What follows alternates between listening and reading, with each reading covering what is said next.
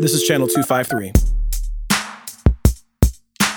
In this episode of Nerd Farmer. We want to play, but we don't trust you to prioritize our health, right? Because they are learning our health has never been prioritized. The money has been prioritized, and we don't get any of that either.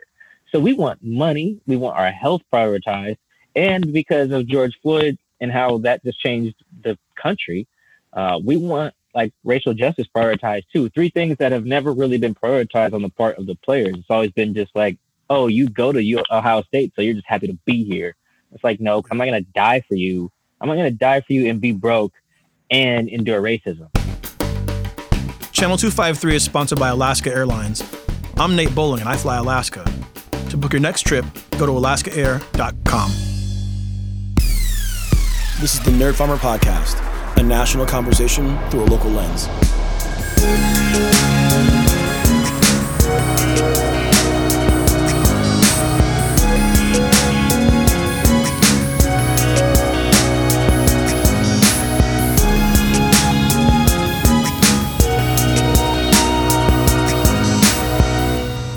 A quick note before we begin today's episode. On episode 101 with Mo from Crosscut, I talked about how my father had contracted the coronavirus. That episode came out on July 27th, and my dad actually passed away that day. My wife and I were scheduled to be in the United States through August 3rd, but because my host country here, the UAE, was tightening immigration restrictions from the United States, we had to move our flight forward by a few days, and we departed on July, 30th? And so essentially I had to flee my country of birth to go to my country, to my country of occupation 2 days after my father passed away. My mother's decided to not have a service until the virus is under control, and she wants dad to have full military honors because dad is a military veteran, a combat veteran in Vietnam, and it's a very surreal time in my life, if I'm being honest. Here in UAE, I'm in my 7th day of my mandated 14-day quarantine. I was administered a test when I landed at the Dubai airport and tested negative, had the results back like within 12 hours. But nevertheless, I'm still required to quarantine, so I'm kind of locked up in my apartment. And I'm doing a lot of reflecting on my time back in the States. Like, this was a really hard month home. I essentially arrived when we got back, the Seattle Police Department was tearing down shop. Then halfway through my visit, federal agents were assaulting citizens in Portland. And then by the end of my visit, my dad was dead, and the president of the United States was declaring his intent to send more federal troops into American cities. That's a lot. And it seems to me like, for better or worse, that we're determined to do things in the United States the hard way and the worst possible way. On August the 5th, which is a couple days ago, we're recording this on August the 7th, there were over 2,000 Americans died from the coronavirus. The rate of infection for the virus right now is worse than it was in the spring that precipitated the lockdown. But instead of thinking about so things are worse now than they were when we went into lockdown, but now everybody's thinking about how we can open things up, and that just seems really weird to me. The conversation we're going to have today is a conversation about sports. And sports is really important to me. We cover a lot of sports topics on the show. And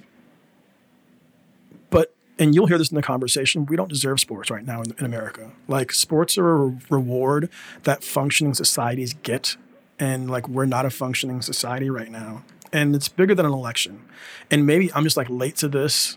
Maybe you're listening to this and you're smarter than me and you figured this out a long time ago. But the dysfunction and issues in the United States run deeper than Donald Trump and run deeper than this election. And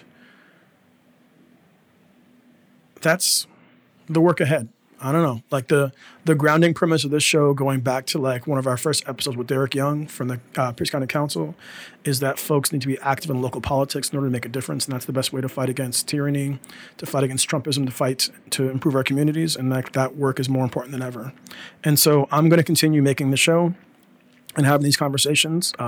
Hopefully we'll have some levity in the conversation today. And I'm going to continue holding elected officials and appointed officials' feet to the fire from afar to the best of my ability. So with that kind of preamble, welcome to the show. Welcome to the Nerd Farmer Podcast. I'm your host, Nate Bowling, an American teacher abroad. This show is a conversation about my wandering passions and curiosities. And typically we're talking about politics or events that are happening, but oftentimes we dabble into sport as well. On the show, we've had on Seattle Sounders legend Steve Zakawani to talk about protests and also the Sounders' performance and seasons up and down. We've talked to the fellas from the Rainiers about the things they're working on at Cheney Stadium. We've had conversations about the Women's World Cup and about Rain FC. And today, I want to talk about the intersection of the coronavirus and the COVID outbreak and sports. And so in studio today, I have two people who, if you don't follow on social media, you need to. They're really dope writers. We have now three-time guest, Andrew, you should get I should do like a jacket. I was gonna say, I feel like I need a jacket, a blazer, a smoking jacket. I feel like I'm in an exclusive club. All right. So your people talk to my people. Maybe some wristbands. I don't want wristbands. I want a jacket. All right, so we have Andrew Hammond from the TNT, and then we have Mike Dugar, who is a writer from The Athletic covering the Seahawks, correct? That is correct. And shout out to the company. Subscribe to The Athletic. Yes, that is shameless plug. I'm cool with that. No, absolutely. I pay for The Athletic. Like, listen, you're going to hear this later on in the show. If you want journalism that's worth having, then you need to pay for journalism. I subscribe to The Athletic. They have some of the best soccer coverage in the United States, and the local coverage of Seattle teams is really dope. Mike kills it. Christian Capel kills it. Subscribe to The Athletic. Mentioning The Athletic, let's start with the conversation. Let's start there. How are you doing right now nowadays? And how has the COVID outbreak kind of changed your day-to-day as a sports writer? My day-to-day is not necessarily changed as a matter of what I do, because we don't have an office here in Seattle. Like me and Christian Capel, our Huskies guy you mentioned, we don't meet up in downtown and write together, right? We just don't do that. So we all work from home anyway, so that's normal. But what's going on outside still has a huge impact. Being a Black journalist is just, being Black anything right now. Being a Black journalist, we all took a hit, and I'd say we're still taking the hit, but between Black people getting disproportionately affected by the virus, protests about racism, and then the journalism field just took a hit because there's no sports. And so those three things, it was all a few months where it's good God, how are we supposed to handle all this? Fortunately, I was safe job wise. I don't have the virus. No one in my family has it. And I actually used a lot of the downtime when there wasn't sports to do a lot of reading about this exact topic, actually. I'm not a big college football guy in terms of the history. I couldn't tell you who was the best team in the 1980s or something. But I have been studying the intersection of race in sports, especially in college sports, because it's embedded in every sports league we have in America. But in college football, it's it gets gross sometimes. And it's the secret gets out real fast and people tell on themselves. So I'm excited that's the topic, because I literally my birthday was July 17th. My mom gave me a book about the intersection of race and college sports for my birthday. That's how much I've been kind of exploring. I'm not an expert, but it's been that's my favorite part about it. I could care less who wins the Heisman, or what's happening at the Pac-12 football group is way bigger to me. My favorite part of that answer is that when you said, I don't know who the best football team in the 80s was, Andrew sat up. He was Nebraska or Miami, Nebraska or Miami. Andrew, go ahead. It's a reflex. I'm sorry. Mike, I'm sorry. Nate, I'm sorry. Doug, I got love for you. Yeah, so it's weird because I'm in the same situation Mike's in. I've been working from home and I've been in the office maybe a total of 5 times since March 3rd. Because I thought it was like the flu. I was okay, flu's going around. I'm just going to stay home. It's going to brush off after a week or two. Nope. So I've been working from home. So really the day-to-day for me hasn't changed. I don't have a designated beat, which is probably another conversation for another day over at the TNT. But basically I'm just kind of looking around for things to cover. That's been difficult, but at the same time, kind of with what Mike is doing, I'm just educating myself on everything, because I think with sports, we get so locked into things that this time it's given us a chance to just explore other avenues, look at other things, read other things. So that's what I've been doing a lot, and watching a lot of Netflix. So I want to start with something that I've been thinking about a lot. And so for me, I'm just going to lay it out. For me, the answer is no, but I'm curious what you think. Like, should we be sporting at all right now? Ooh, man, that's such a tough question. I'm conflicted because my job relies on it, right? Like I need these games, right? Like I got bills, the lease just got renewed, for a whole year. So I do need some sports. I do think that, like, as a society, we do have like an obligation to the people over like the elites, I think, to keep them safe. But like, when have we ever followed that obligation? Like in the history of the country, we've always protected the elites first. And in this case, that is athletes, because the leagues are the elites and they got the money. So I do feel a little gross, like watching the NBA. I don't really watch a bunch of other sports, but even seeing baseball and soccer and stuff come back, yeah, that does feel gross, right? Because I can see the numbers every day of people who aren't millionaires who are waiting for tests still, or just, like I said, Black people disproportionately infected with the virus. Black people disproportionately impacted financially by the layoffs. I don't know how many people are on unemployment now. Like, it does feel gross in that regard.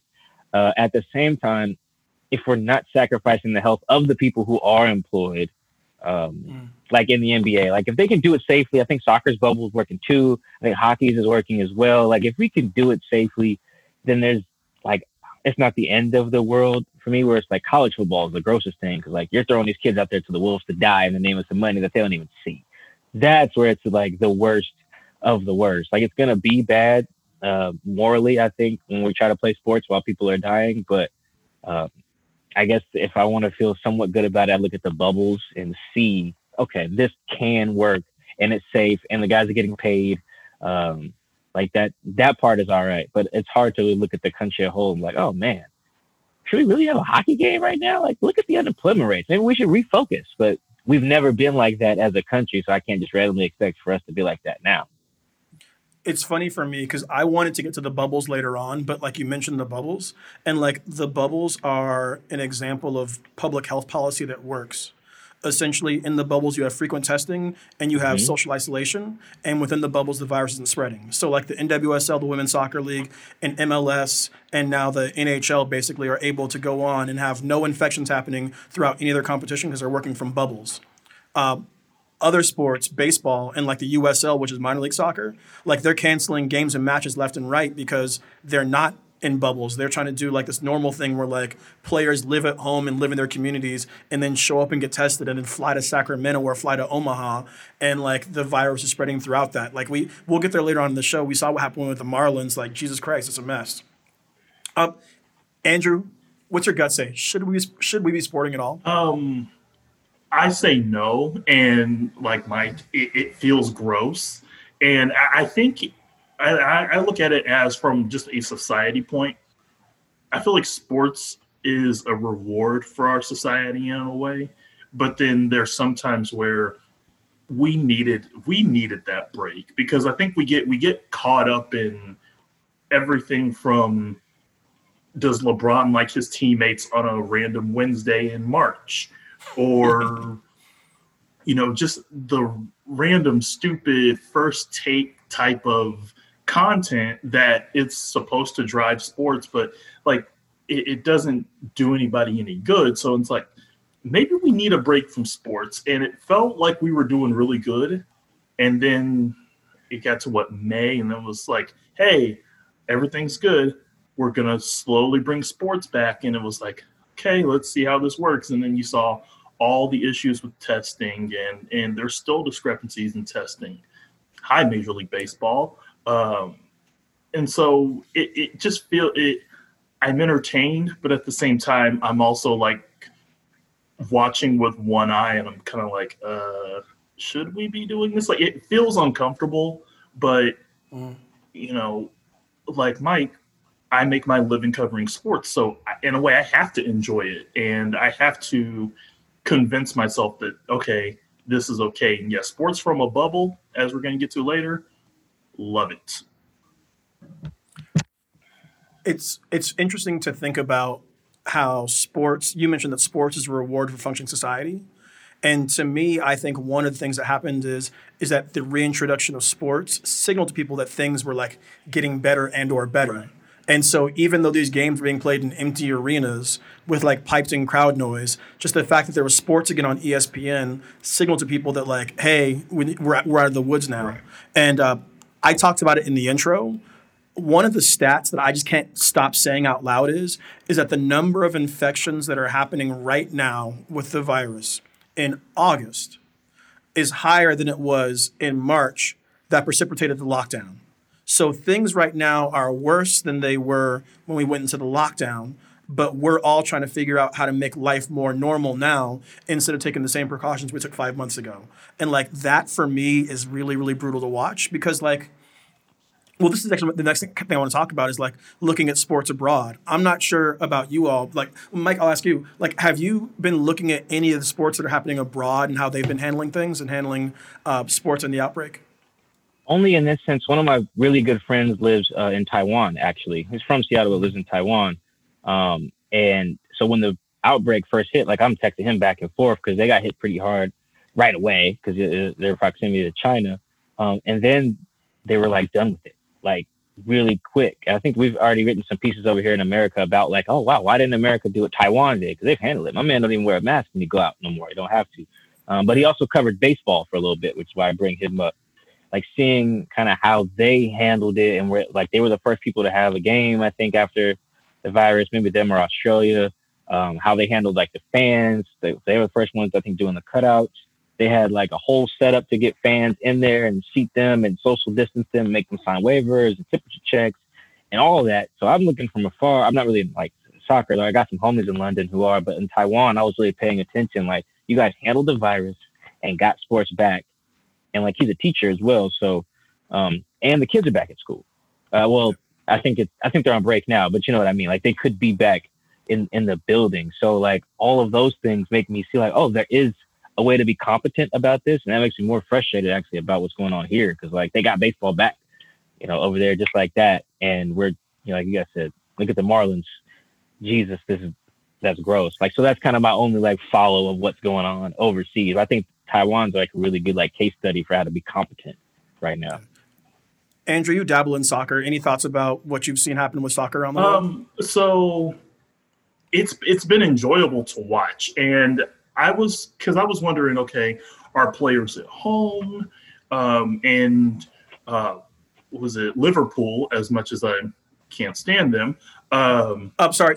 You mean the champions of Europe, the champions of the world, and the champions of the Premier League? Liverpool, the Reds. Yes, go ahead, Andrew. Andrew, you like Tottenham, right? Tottenham, they're not the champions of the world or Europe. Okay, sorry, go ahead. You were saying. You're lucky I'm in a good mood, and I've had my coffee this morning. Or I'd say some very mean words. But no, so when Liverpool won Champions League, teams were at hotels. And teams have been staying at hotels, and I was like, okay, how does that work? And so I did some research. I found out that basically every team in the Premier League is staying in some type of complex or staying, or if they do leave, they automatically get tested when they come back, if they're seeing family or whatever. And so I was like, oh, this works. This is fine. And then, with the Marlins, they're literally busing a team full of COVID positive athletes and coaches from Philadelphia back to Miami. And I'm thinking, we have completely screwed this up. Like, there shouldn't be baseball, but what the hell? So for folks that aren't hardcore baseball fans and aren't following, do you want to talk about how awful things are with the Marlins? Yeah, sure. So the Marlins and Phillies played, I want to say 10 days ago, almost 2 weeks ago, to restart the season. And what ended up happening is there were 4 or 5 players from the Marlins that tested positive for COVID-19. Well, that number grew by 4 or 5 for the next 3 or 4 days. And then all of a sudden you have nearly 20 people who were tested positive for COVID, but it all stemmed back from them going out in Atlanta on a random night, and it was a few people, but those few people got in contact with some other people, so on and so forth. So yeah, it's so dumb. It is so dumb when sports aren't in a bubble. Well, so we've gone back to the bubble thing. What I want to do today is I want to kind of talk through sports in tiers. And so, like, I think, like, the top tier, the folks that are doing things well, and tell me if I'm wrong here, are essentially, like, the soccer leagues. So MLS had a bubble in Orlando that's worked pretty well. The ladies, NWSL, and by the way, NWSL was really smart with their stuff. They basically got out there first, had a tournament, and said, we're not going to have a season. The tournament was it. And then everybody kind of flocked, and they got a lot of attention there. And they ran a bubble out of Salt Lake City. NWA, no, that's a rap group. The NBA is running a bubble out of Orlando, and the WNBA. Wait, are they running a bubble? Yeah. IMG. Where are they? IMG Academy. Okay, that makes sense. Yeah. And so these sports are running a bubble and basically have no virus spread. Friend of the show and Channel 253 member John Murphy's brought up a point both of you brought up as well, that the downside of this is that in this bubble, they're getting frequent testing. So everyday folks, in particular low-income folks in Orlando, are waiting a week to get their test back. And then these high-paid athletes are getting multiple tests in a week while other folks are waiting. And, like, that's a capacity thing. Like, it's not like they're making new labs. If athletes are getting tests, they're taking tests from, like, Jane and Joe civilians. All right. The next level out, though, is baseball. So we talked about the Marlins. Are they the only team that's having struggles right now? Ooh, I think Phillies. Are they? They're the only ones that have it that bad. Right. I'm pretty sure. And the really bad part about the Marlins is not that the guys got it. I mean, guys are going to get it on every team eventually, I would imagine, because everyone plays each other. Well, I don't know if everyone plays each other with the new schedule, but you know what I mean.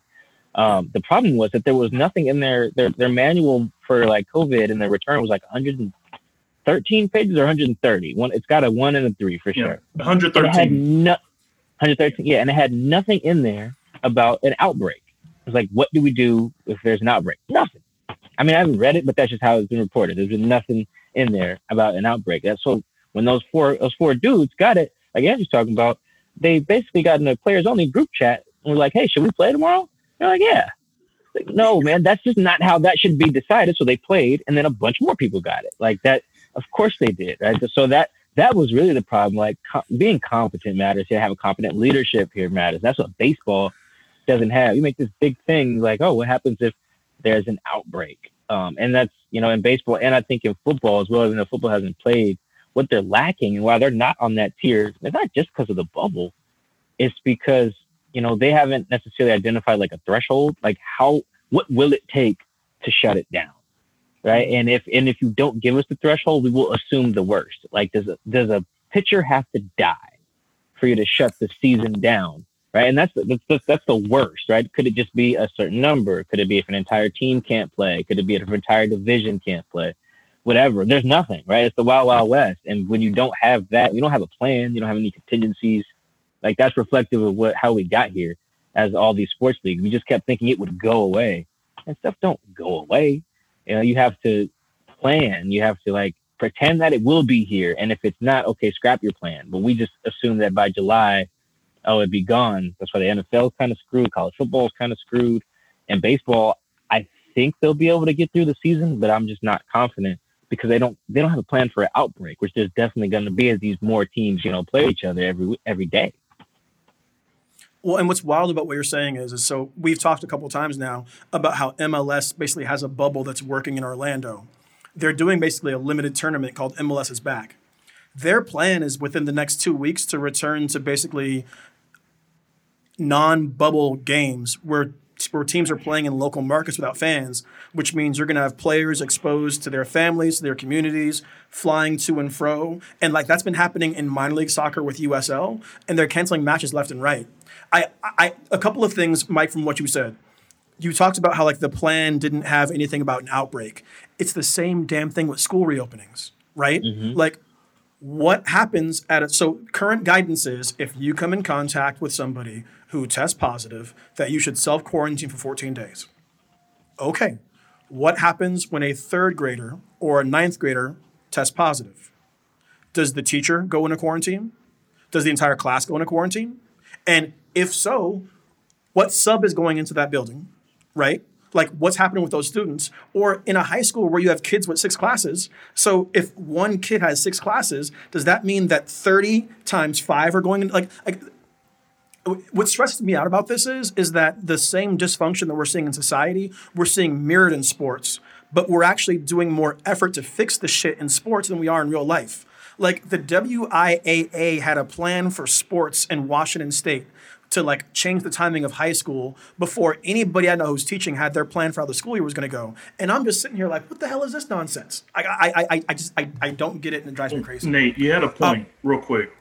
So the absurdity of how sports is overlapping basically just human decency and awareness of how leagues can continue to learn and fight this. So the Marlins and Phillies are going to play a 7-game series. A 7-game series, 3 of them with 3, like there will be 3 doubleheaders in the 7-game series. In order to get this, in order to make up games on the schedule, forget safety protocols, forget all of this that Major League Baseball should be doing, but it's like, yeah, just play 7 games and make up games on the schedule. And I'm like, really, guys? Like, that's what we're doing? We're going to play 7 games? So the absurdity of not learning from these things and then just pressing forward with the season like nothing happened, it's painful. We collectively want all the rewards. We want movie theaters to reopen. We want schools to reopen. We want to have sports on TV, but we don't want to do any of the work. It's like how Americans spend more money on diet pills than anybody else in the world, and also more money on junk food. Like, it don't make no sense. It don't make no sense. Oh, that's a fun stat. I didn't know that. Yeah. All right, so we're going to take a break here. And when we come back, we're going to dive into football, talk about what's happening with college football, which is a mess, and talk about what's happening with the NFL with players opting out. We'll be back. This is Doug Mackey, producer of the Channel 253 Podcast Network. This episode of Channel 253 is sponsored by Pacific Lutheran University. Your student can go to college just about anywhere in the world, but have you thought about the school just down the street? When it comes to their undergraduate programs, PLU is a triple threat. First, PLU has a great liberal arts program that will expand young minds and help them thrive no matter where they go after leaving our campus. Second, PLU is part of the Tacoma and South Sound community, passing on the values of civic engagement to the next generation. And finally, PLU has programs that will prepare students for some of the most important and high-demand careers post-graduation: liberal arts, civic engagement, and professional studies, a triple threat that will help your student thrive. To learn more, visit plu.edu/admission. Now back to the show. And we are back. I want to thank you for downloading the show today. This show is a production of Channel 253. Channel 253 is a network of local podcasts who are telling you stories and giving you perspectives you won't get anywhere else. This work is member and listener supported, and your membership dollars really help us make this happen. We talked earlier on about The Athletic, which is the publication that Mike works for. It is listener supported, and it provides amazing sports coverage, in-depth coverage. They have people in almost every market covering every team, and it's worth your money. I'm going to argue that Channel 253 and the podcast on the network are worth your money as well. The ladies at IWL have some really great episodes about racial equity in the classroom going into the fall. The Citizen Tacoma show is up and running again, and the interview they had last week with Julie Anderson is one of my favorite episodes of the run. The ladies from What Say You just put out an episode that I really, really enjoyed. And of course, Crossing Division is Tacoma's talk show, and the conversations there are always on point. Auntie Ev is doing her research like crazy. And in addition, we have We Art Tacoma talking about the art scene. You're not getting arts coverage anywhere else in Tacoma. It's not in the paper. It's not going to be on local TV. And so if you care about these things, you care about civic issues, you care about equity in classrooms, you care about arts coverage, I'm going to ask you to go to your computer, grab your phone, and navigate to channel253.com/membership and join. It is $4 a month or $40 a year. All right, fellas. I want to spend the rest of the show just working through all this mess in football because, like, football seems wild to me. And, Mike, you made the point earlier on about, like, college players. So let me say this. I have a complicated relationship with professional football. I quit the NFL a few years ago for like Kaepernick solidarity reasons. And then I rationalized that like, okay, it's fine to like not watch that, but I'm still hell into college football. But like college football is kids not getting paid to bang their heads and get concussions. And so I'm a season ticket holder for the Huskies and I love me some college football, but I know it's problematic. Like it's, I'm like a smoker, right? I'm like, I know it's bad for me, but damn, I just want a Newport. And what we're seeing happening right now is like the players are realizing that they are like they have some power. And so, Mike, like what is going on with college football? I feel like what's happening is a long time coming. Am I wrong? Oh yeah, no, it's. I mean, versions of it have happened before, but the pandemic adds like. It takes away the credibility and it severs the trust between the players and the people in charge. Like if you read some of these letters from like the Pac-12 We Are United movement or the Big Ten We Are United movement, even like the kids at UCLA had put one out like earlier, like in the pandemic, and like the UCLA one, the football players, at the heart of their thing was we don't trust Chip Kelly to keep us safe, like to prioritize our health. Right, that is at the root of our thing. Like, and that's the same thing with the Pac-12 and the Big Ten is we don't trust you. We want to play, but we don't trust you to prioritize our health, right? Because they are learning our health has never been prioritized. The money has been prioritized, and we don't get any of that either. So we want money, we want our health prioritized, and because of George Floyd and how that just changed the country, we want like racial justice prioritized too. Three things that have never really been prioritized on the part of the players. It's always been just like, oh, you go to Ohio State, so you're just happy to be here. It's like, no, I'm not going to die for you. I'm not going to die for you and be broke and endure racism. Hell no. Like that's the point that the players have gotten to. Like the Pac-12 one letter was a little different from the Big Ten one because the Pac-12 players also demanded like a portion of the revenue. And the Big Ten basically just asked for their parents to be able to watch their games, which is fine. Ask for whatever you want. I think the Pac-12 one is the more powerful one because it's three-pronged. It's like health, racial justice, and this bread. And those are things that like players have always deserved, but the leagues, I guess I should say, the schools have never really been positioned to bargain with them because they had never threatened to miss any games. And that's where the Pac-12 players have kind of exercised their powers. Like, if you don't give us what we want, we will miss games. Missing games attacks the bread. And once you attack the bread, you get to the negotiation table. And I think that's like the biggest story in sports right now, because that could change the entire face of college football if you got these players demanding this bread and being willing to, miss out on these millions of dollars for the broadcast companies to get the bread. What's wild to me is I can imagine being a college athlete and saying, excuse me, it's not safe enough to open school and have students on campus, but it's safe enough for me to come here and train with 150 other people who I'm going to breathe with and bang into at full speed. So then we can get on planes and fly to bang into other people at full speed, but we can't have students on campus. What the actual shit, right? Like if I'm a college player, like that's where my head is. Andrew, please. Yeah, that part right there, that's the part that pisses me off, because it's kind of like, okay, I'm pretty sure, and somebody please correct me if I'm wrong here, the state of California, Governor Gavin Newsom, he already said there won't be any large, massive concerts or sporting events. He said that back in May. And so my first thought was, okay, so you've got Stanford, you've got Cal, you've got USC, you've got UCLA. There's no way the Pac-12 plays football this year if you can't have massive events with more than 50 people, but now we're going to just act like he didn't say that and say, oh, yeah, hey, we're going to have a modified Pac-12 schedule. And my first thought is, so you're going to, like Mike said, you're going to put these kids, you're going to put these kids out there and you aren't going to pay them, their parents. Hell, I can't get Pac-12 network and I live in the state of Washington. And so I can't even imagine what other kids are feeling. So yeah, it is.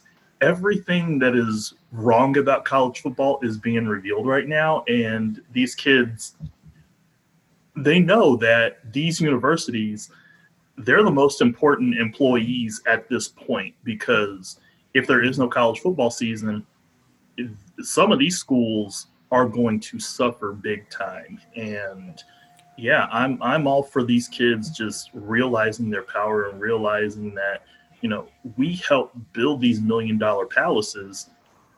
Give us a cut. Yeah. Well, and some of the minor conferences said it's a wrap, right? So like the Patriot League, I think, was like, we're out. The Ivy League is like, we're out. But these power conferences are trying to get their bread, like the SEC, the Big Ten, the Pac-12. Mike, I just want to lean back for a little bit. Who is really showing their behind and acting a fool right now? Well, it's everyone who is in charge of college football, because like you can't ignore the race element in college football as well. Like I was just reading a study the other day. Like there is a correlation between like your thoughts on race and how you feel about players getting paid. Like generally speaking, if you're like, if you're racist, you probably don't want college athletes getting paid, right? That's like the thesis that you could kind of drew from there, or the conclusion of the thesis. Check. So like there you got that element, because the race element is important too. And I'm glad the Pac-12 players brought that up, because it's not just like, oh, they want you broke. It's like, what do the people who want you broke look like? And what do the people who they want broke look like? And what backgrounds do they come from versus where backgrounds do the people in charge come from? So you got that element there as well. And that factors into the health as well, because like I said, who's being disproportionately impacted negatively by the coronavirus, right? It's Black families, right? Whether that's unemployment or just health. And so when you mix all that together, you get this boom. College football is just like the worst thing ever. And I think what you guys are saying about how like, oh, you can't have school, but you can have football, right? That's kind of what they're trying to sell us, right?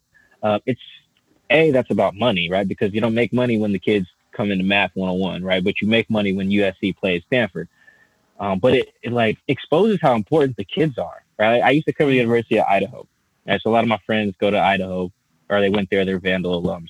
And the Big Sky just canceled football for the fall. And I texted them, I was like, can Idaho even like survive? And one of my friends was like, what do you mean, like survive like forever? I'm like, yes. Can they afford to even be a school if they don't have football? Right? And that was legit. The answer is yes, but it was a legitimate question, because that's how important football is on a college campus. You are funding everything else. Look at Stanford. They canceled how many, sports because football couldn't pay the bills. Right? I think the kids are realizing that too. Like, oh, we're paying for cross country and gymnastics and swimming and wrestling and rugby. We're paying for everything, and you guys don't give us a dime. So not only are you guys getting rich, everyone else gets opportunity, and we get nothing.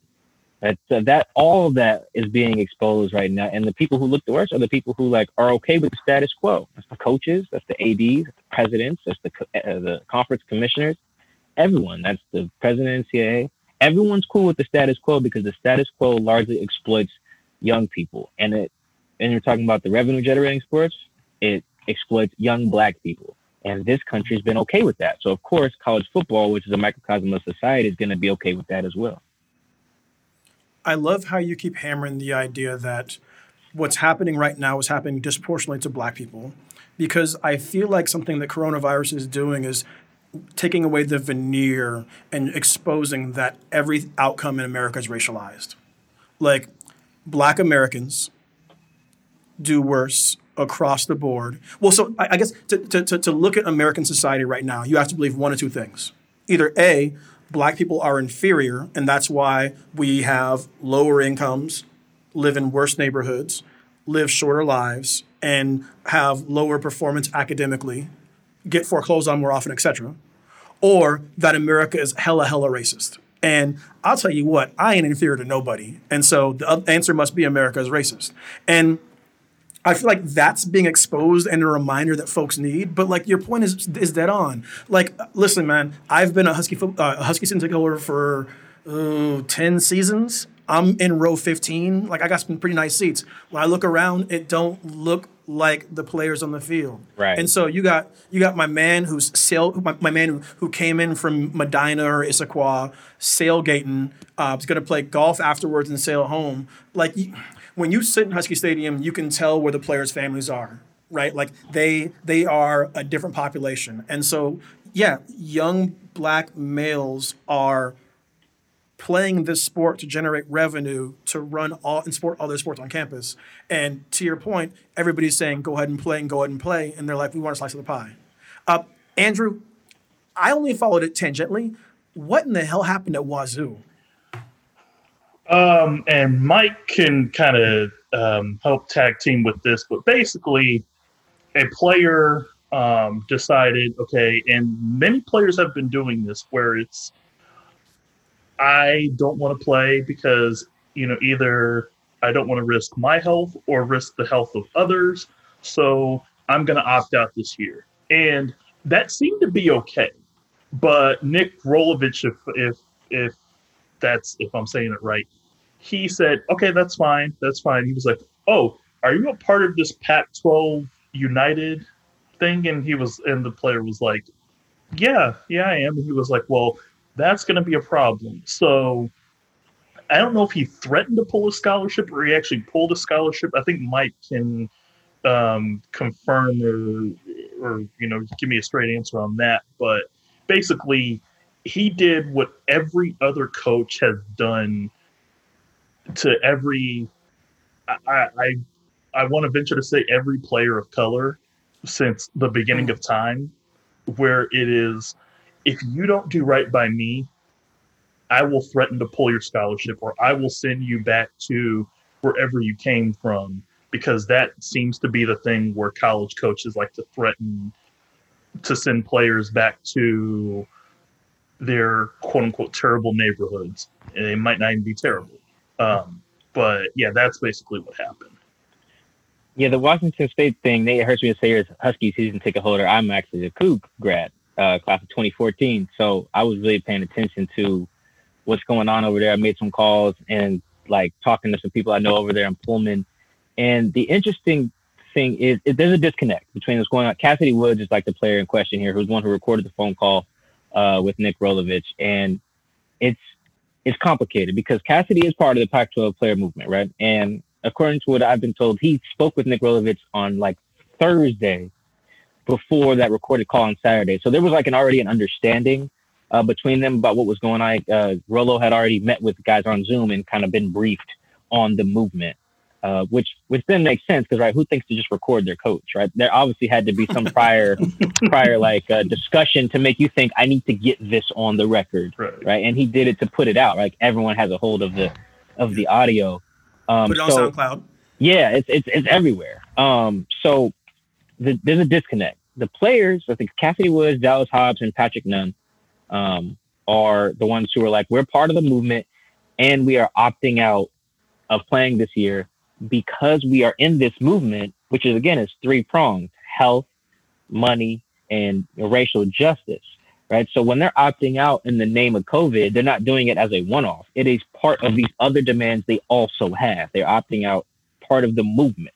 Their opt-out is tied to the movement. So what Nick Rolovich told Cassidy is, if you're opting out because of COVID, I think Cassidy has a sickle cell trait. So he was like, that's fine. Cool. Cassidy says, I still want to work out, be around the team. He's like, well, no, that you can't do that, right? You have to go. If you're not going to be around the team and play, we can't have you around. Fewer people around actually makes it more likely we have a season, which actually that does make sense. But then unprompted, Rolovich brings up the movement. He says, but if you're involved in this movement, well, that's a problem, right? Because Rolovich sees those as separate things. He says that if you're opting out because of the movement, problem. Opting out because of COVID, not a problem, right? They already have a policy for that. So you get this disconnect where Cassidy hears that he has to not be around the program. He has to pack his stuff get removed from the group chats, which he has. His locker is empty. Like, he hears all of that tied to the movement because he doesn't see the COVID and the movement as separate entities. Where Rolovich is coming from a place of, no, I told you to pack your stuff because you're afraid of getting sick. That's it. And he's like, well, coach, I'm afraid of getting sick tied to the movement. You know, so one party sees it as separate entities and one does not, which is why you got this disconnect, which is why one guy thinks that there were initial reports as Cassie was like, well, hey, I got kicked off the team for the movement. And Rolovich has kind of been playing semantics in terms of, no, I never said that. I'm proud of the movement. Now, I would call bullshit on that part just because I heard the audio. That man didn't sound proud of a damn thing. When he said he was proud on like Monday, we heard the audio on Sunday, the convo was from Saturday. So in those 48 hours, you got real proud. Okay. What made you proud? Right. I would love to hear the answer to that question. So what's happening at Washington State is really interesting in that regard because we have to remember these things are all connected. So when I talk about them, they're all together. It's not just that they want money or just that they want racial justice, which this is important as well. When Rolovich kind of spouted his understanding of the movement to Cassidy, he only mentioned, he's like, if you guys want money or racial justice and da, and then went on. Like, so you can kind of see what his understanding of the movement is.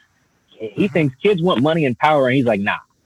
And now if they want health, that's a different discussion. It's like, no, it's all woven together as one grievance, essentially. So that's why you got Rick Rolovich looking worse than some of the other coaches in the Pac-12 who've had discussions with their players. Jimmy Lake, he ain't out here talking crazy about it. Coach UW, you know, David Shaw's not out here talking crazy about it. I can't remember the coach at Cal's name, but he's not talking crazy about it, right? They heard, oh, we got beef? Okay, kids, cool. I mean, I'm with you. Or at the very least, I'm not against you, which is how Rolo came across as. Like, it's one thing to not necessarily be gung-ho if your players boycotting. I understand that. But you could also be an ally, which Rolo didn't like purport himself to be initially. And now he walked it back. So he looks the worst at all the Pac-12 coaches without even coaching the damn game. It's interesting because I think a lot of folks, when Mike Leach left Washington State, were like, we got rid of our problematic coach, and now it seems like they have another problematic coach just in a different kind of way. So I just want to get down to it. Like, is all this for naught? Like, do you all think there's going to be a college football season at all? Like, are we just doing this to not have a season? Like, what do you all think? No. And if there is a college football season, it's going to be delayed. I know that, like, there's been so many, all these conferences that are putting together these 10 to 12 game schedules.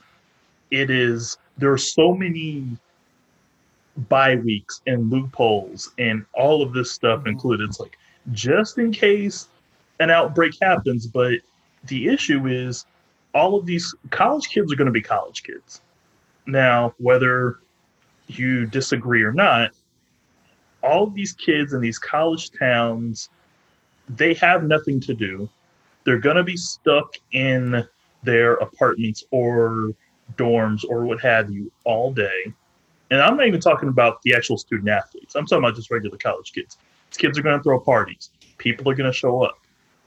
Louisville, a few days ago, there was a party and 4 sports had to stop training because of that. And so you expect college kids to not, and they're talking about bubbles. You can't put college kids in a bubbles and not pay them. That's an uncomfortable thing that I would not be a fan of. But I don't see a college football season happening in a timely manner. I'm actually afraid of how this season is going to go, if I can be completely honest. Yeah. If we're talking about sports in America, we have to talk about the biggest sport in America, which is like the NFL. And so, Mike, you're the beat writer for the Hawks. What's going on with pro football? Well, pro football is just basically trying to wing it and cross their fingers and hope for the best, because the problem, I mean, even if you elevate the age of the kids, like the demographic is largely irresponsible in college football, of course. Like, it doesn't get much more responsible in the pros, in part because you're adding money to the equation too. Like, you know, I saw Richard Sherman kind of take a shot at the nightlife in Santa Clara. He was like, guys will be fine. Ain't nothing to do in Santa Clara.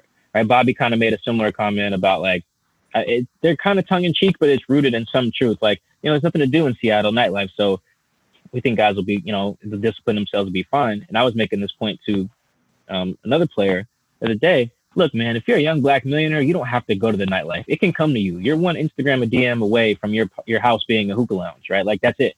You don't have to work that hard to get some girls and some alcohol and some hookah or whatever else you guys want to engage in at your crib or at the homie's crib or whatever, right? It's not that hard to be irresponsible if you really want to. All you need is like money and influence, and you can be as irresponsible as you really want as an NFL player. And they have both. I don't care if you're in every NFL city has that, right? And at the very least, it has an airport. You can import whatever irresponsible activities you really want to come in. Maybe the exception of like Green Bay. There's like a big enough population in every NFL city. So the NFL is basically hoping that players will create their own little bubbles. They'll only go like in Seattle, they're hoping those guys go from the VMAC to the crib, VMAC to the crib, or maybe to the grocery store and back. VMAC to the crib, VMAC to the crib. And it's just like, that's just not, even if that was realistic in Seattle, you're asking 32 other teams to have that same faith. And I just can't count on it, man. I mean, who threw a party? Didn't Dak Prescott throw a party like at the height of COVID? Yeah. For his birthday. I mean, you're seeing players get COVID in like bunches in some places. Like a bunch of Texans had it, and I don't know how they got it, but I would imagine that they're probably together. Like the faith that we're being asked to have in these players, it's scary. Because the ones with families will probably be fine. Like, you got wife and kids, your wife will probably talk some sense into you, right? Like, but everyone doesn't have a wife and kids at home. Some of them, it's just themselves and they got a bunch of money, right? And they're in a new city, so they're bored. Or some people got their mom with them, or their girl, or their brother, or just the homie, the hanger-on from the hood who just had to come with you to, your NFL city. So the NFL situation is basically banking on that. You guys are going to be responsible on your own. And the coaches too, right? Like one stupid equipment manager, like the backup running backs coach, if he goes to the bar too, he could affect everyone as well. So It's not just the head coaches or the other front office people as well. It can work, but I think what's going to happen is it's going to get going and we'll probably have an outbreak of some sort and need to do an NBA thing, cut it, and bring it back later, maybe with some type of bubble scenario. Someone brought up something to me about the bubble. Is like wherever you put the Patriots in the bubble, you have to worry about Bill Belichick spying on your practices because it has access to your field. That was actually really funny. Because I mean, he wasn't wrong, right? Like if let's say they all bubble, they take over the whole state of like Nebraska and like bubble there and have a bunch of space. Like Bill Belichick's gonna send someone to watch the Bills practices, right? Which is crazy because who wants to spy on Josh Allen? But like that's kind of where we're at in the NFL. Like it's a bunch of this and praying that like a bunch of guys in their mid-20s who are millionaires don't mess up the bag, and it's like Godspeed. Mike. Well, and the thing is that. I'm just gonna say Mike had a great point. I was just thinking about this. An NFL bubble. Those are maybe some of the most paranoid people in all of sports, anyway. So I'm just already getting you have different bubbles around the country.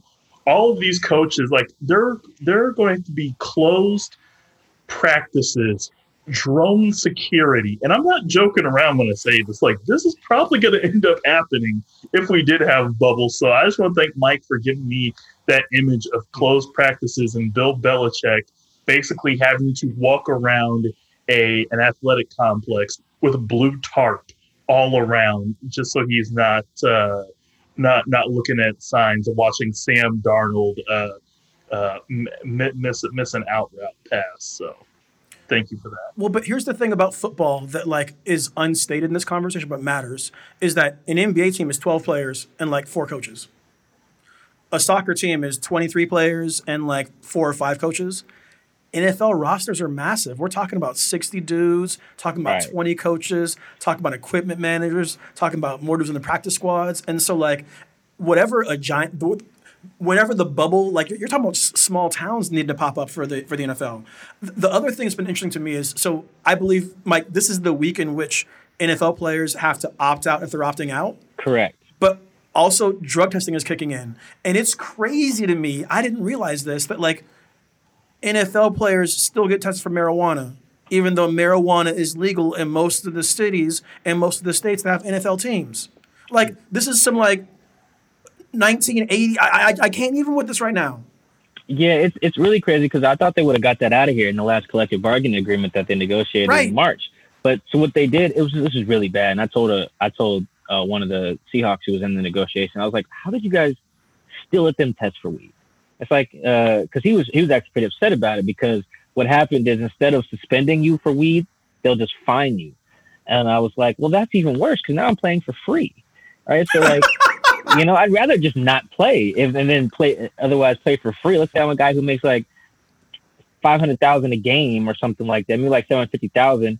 Now I go out there and I could get hurt and I don't get a damn thing. Like that's even worse, I think.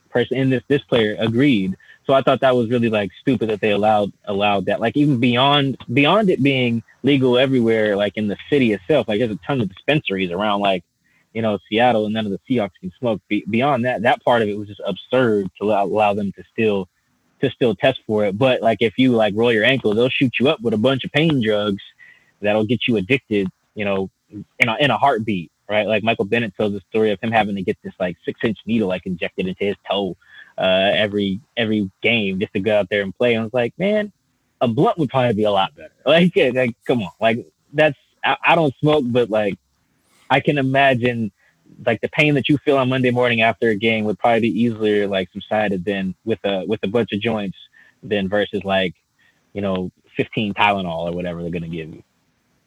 This podcast is brought to you by the organization Blunts, Not Painkillers. We've been ending the show lately with a thing called Here, Hold This L. Hold this L. Hold this L. And so I just want to kind of put out there really fast, like cancel culture is not real. Like folks aren't getting canceled, they're getting held accountable. But I want to imagine a world in which cancel culture is real. Who would each one of you want to hand an L to? Andrew, I want to start with you. Who should hold the L? I'm going to go to because I really don't know who needs to hold one, but I'm just going to go to my standard. Mark Emmert, hold an L, please. Fact. Please. Yeah, he is the most inept person to run college sports. I don't understand what it is with people who hate their own sport yet actually run it. Hi, Rob Manfred at Major League Baseball. No, Mark Emmert needs to understand that during all of this time, players are starting to realize their power. The college sports structure, which is already broken, is basically shattering in front of him, yet he's trying to hold it together and say that they still have control.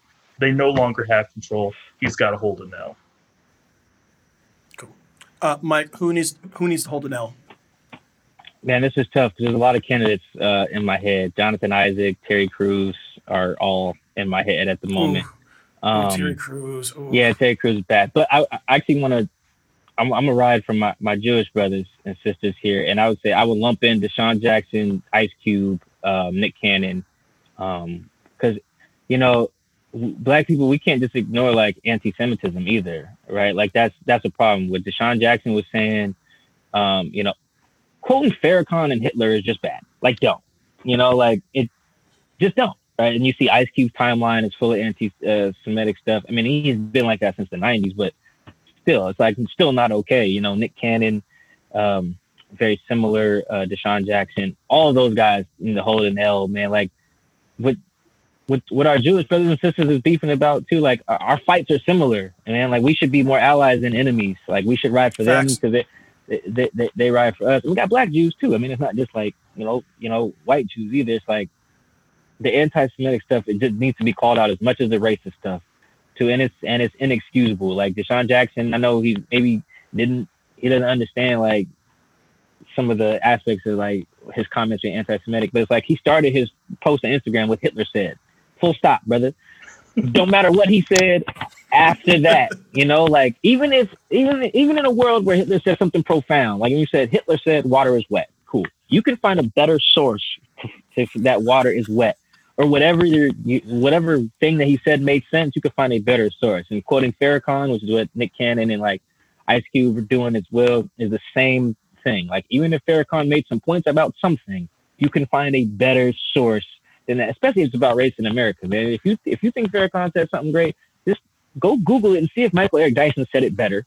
Tweet that, and you'll probably be fine. Or if Ta-Nehisi Coates said it, or I don't know, Bomani Jones, don't matter. Just find someone else who's more credible on it, and I'm probably making the same point. So like as much as we talked about like black people and their plight on this show, I can't ignore the anti-Semitism coming from black people at a time we're asking other people who don't look like us to care about our struggle, and yet we're just like shitting on Jewish people for no reason either. Like what the hell point was Deshaun Jackson trying to make? What point is Nick Cannon trying to make? What point is Ice Cube trying to make on his timeline?